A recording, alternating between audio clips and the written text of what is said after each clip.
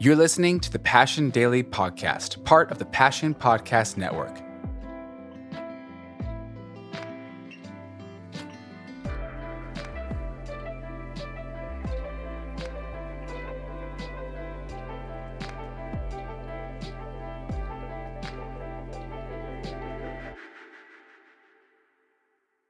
Just to jump up to the 30,000 foot level, I know a lot of you are around Scripture. You know the book of Ephesians. Some of you are new to church and new to Scripture and new to this whole idea of Jesus. So let me just jump up for a minute to the 30,000 foot level and help us understand this letter to the church at Ephesus called Ephesians, the letter, what it's really all about. The letter's written by a guy named Paul. We're going to talk about that in 1 second. In the year, say, about 62 AD. Now, you're going to find scholars who say it could have been 59 or 60 or 61 or 63, but 62 is a good median in there, and a lot of scholars will believe 61, 62, so let's just go with 62. So Jesus has come to earth. He's given his life for the sins of mankind, crucified in broad daylight, buried, dead, but raised from the dead by the power of God, ascended back into heaven after appearing to many witnesses. A promised Holy Spirit comes and the church is born, the church that we're a part of tonight, and it starts spreading all over the known world. And now we're somewhere around 30 years later, and little churches have been planted all around, particularly Asia Minor and the known world of the time. And in this context of the early fledgling church, God is writing through Paul to one of these groups of believers a letter, this letter to the Ephesians, which ended up being circulated to all the known churches of that day. And it's a letter reminding people that you are the body of Christ in the world. That's sort of a theme you're going to see all the way from beginning to end. The letter is just reminding these brand new early church believers, hey, you're the body of Christ. You're the people of God. Collectively and personally, you are joined together and joined to Jesus, and you're God's people in the world. So therefore, take on who you are and live out who you are in the world. Now, in this moment, the whole Jewish system is still very strong. If we just take one more step back, you understand when Jesus was born, he was born into a region and a time where the system of belief was born out of Judaism, and it was an amazing system because God had put it in place. It was built around a promise of a Messiah.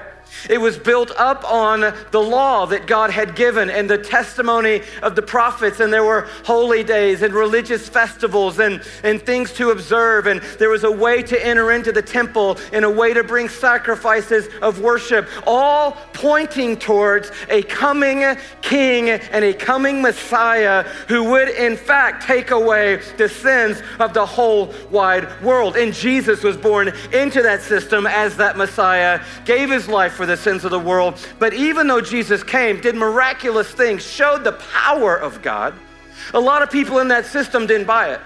Hey, he came from the wrong town. He came from a sort of low-class family. He couldn't sort of be the Messiah because he really didn't set up a kingdom. He came to serve and not to be served. And they were like, this can't be the guy.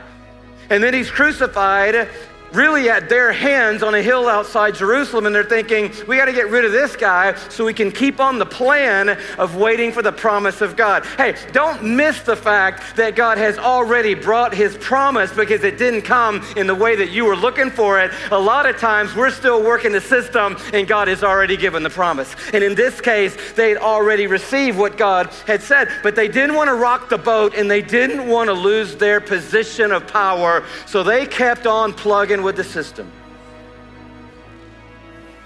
And this church is being born, just proclaiming resurrection. Jesus came and died and rose again. And the system is saying, okay, well, even if you do believe in Jesus, you still got to do the system. And Paul is coming into this context as someone who'd been in the Jewish system and yet met Christ.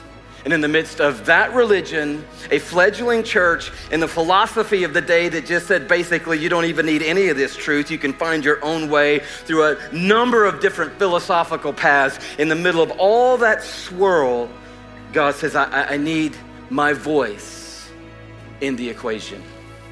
And through the Apostle Paul, he begins to speak a word to a fledgling church about who they are.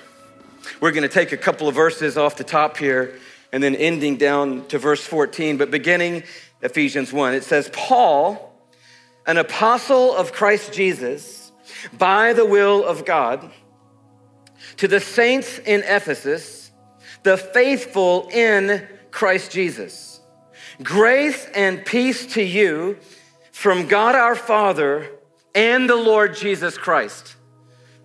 That's our text for right now. Seeing that powerful? They get one amen, then get one preach it, brother. No, I didn't see anybody write anything down. Because what? That's the opening. That's like, hey man, what's up? That's like, hey bro, good to talk to you. That's like, dear so-and-so, I'm writing you this letter today and I greet you, blah, blah, blah, blah, blah. It's the opening salutation. But I got to tell you, the opening salutation of anything in the Word of God is full of power. And these two verses unpack the whole heartbeat of the letter and the spirit and the heartbeat of what God is saying in Ephesians as a whole. Let me just lift up 4 takeaways from the first 2 verses in Ephesians chapter 1. I know some of you are like, man, I was really hoping we get down to verse 21. That's where I've been praying all week long. We're going to get there, but we're jumping off at verse 1 and verse 2 with 4 huge takeaways and then a little bit of a tie-in at the very end. First takeaway is this: that God has the power to change our names and to change our destiny. God has the power, you can clap for that if you want to change our name and to change our destiny. See, for me, I cannot get into Ephesians without stopping at the first word. You're like, Louis, I knew you were going to do this to us. I knew it. I knew I shouldn't have read ahead because I knew you were going to haul, all of us right to the first verse, to the first word, and just park it right there. And that's what we're doing because it opens up with a gospel in a name because it's written by the Apostle Paul. He says of himself that I am an apostle, that's an emissary, an ambassador of Jesus Christ. I'm on a mission for Jesus by the will of God. And I'm writing to you, letting you know who's writing, and who's writing is Paul. And the reason that's important is because that tells us right out of the chute that God has the power to change our name and to change our destiny. Now, almost everybody here, I know we've got a sort of a church crowd of people that have been around teaching for a while, but I'm leaning towards somebody tonight that sort of just showed up and you're like, I'm catching up, Louis, so can you kind of give me just a little bit more so I can join in with what everybody's, kind of understanding tonight. And I'm with you tonight because the story, the bigger backstory here is when that little church was born, when the gospel and the resurrection started to be proclaimed. Those Jewish leaders were not just against the spread of the story of the resurrection, they were trying to squash the spread of the story of resurrection. And the leading guy who was at their hand and authority to stamp out the early faith in Jesus Christ was a man named Saul of Tarsus.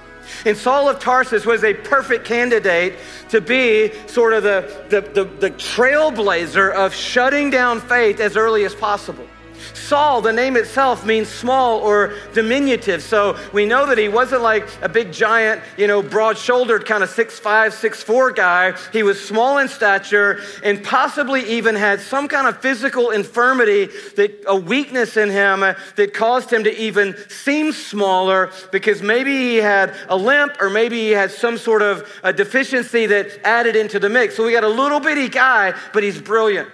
We know from his own story in another letter that he was born into the right Jewish family.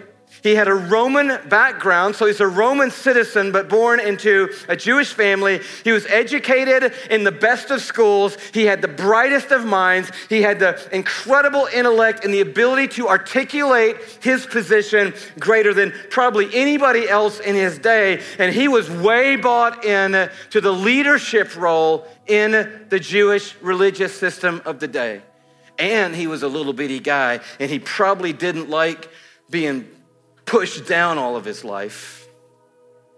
And so coming out of that vein was coming this venomous hatred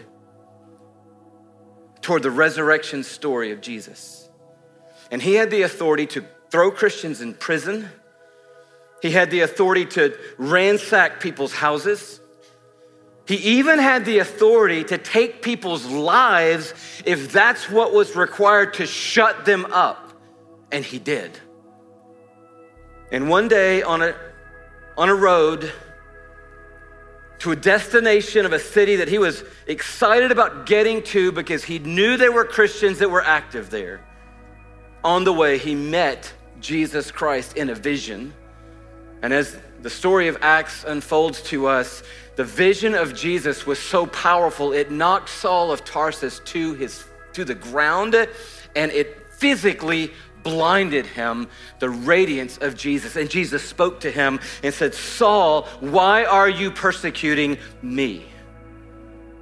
And the encounter that he had with the risen Jesus Christ, the vision that he had, shut him down, ended up several days, couldn't see, and at the end of the time, God sent a representative to him to say, hey, all this has happened for this reason. God has chosen to take you out of the crushing the gospel business and into the spreading the gospel business. He's chosen to take you out of being a hater of the faith and to open your eyes to see the faith. You're no longer going to be the persecutor of the church. You're going to be the perpetuator of the church. You got a whole new mission, buddy. And that Jesus that you saw on the way, that revelation that you saw on the way, that beauty, that awesomeness, that glory that you saw on the way, and the grace that he's given into your life, that now is going to be what propels you all throughout the known world. You're going to be an ambassador and an apostle of Jesus Christ. You're going to go before kings. As soon as his eyes were open, that's what they said to him. You're going to take the message before kings and before rulers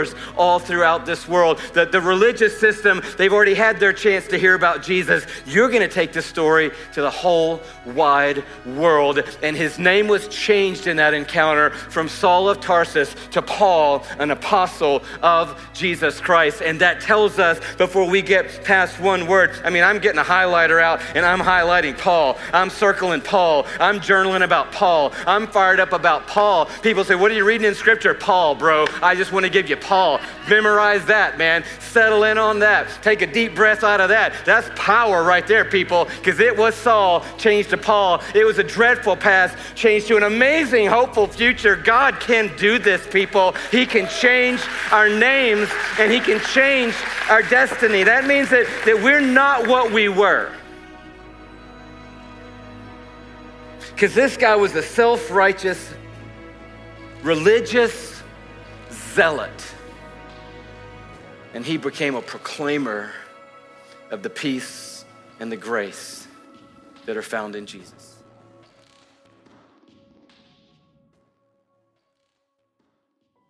Thanks for listening to the Passion Daily Podcast. And don't forget to rate and review our podcast wherever you stream it. You can also subscribe to the Passion City Church and Passion City Church DC podcasts for our full messages every Monday.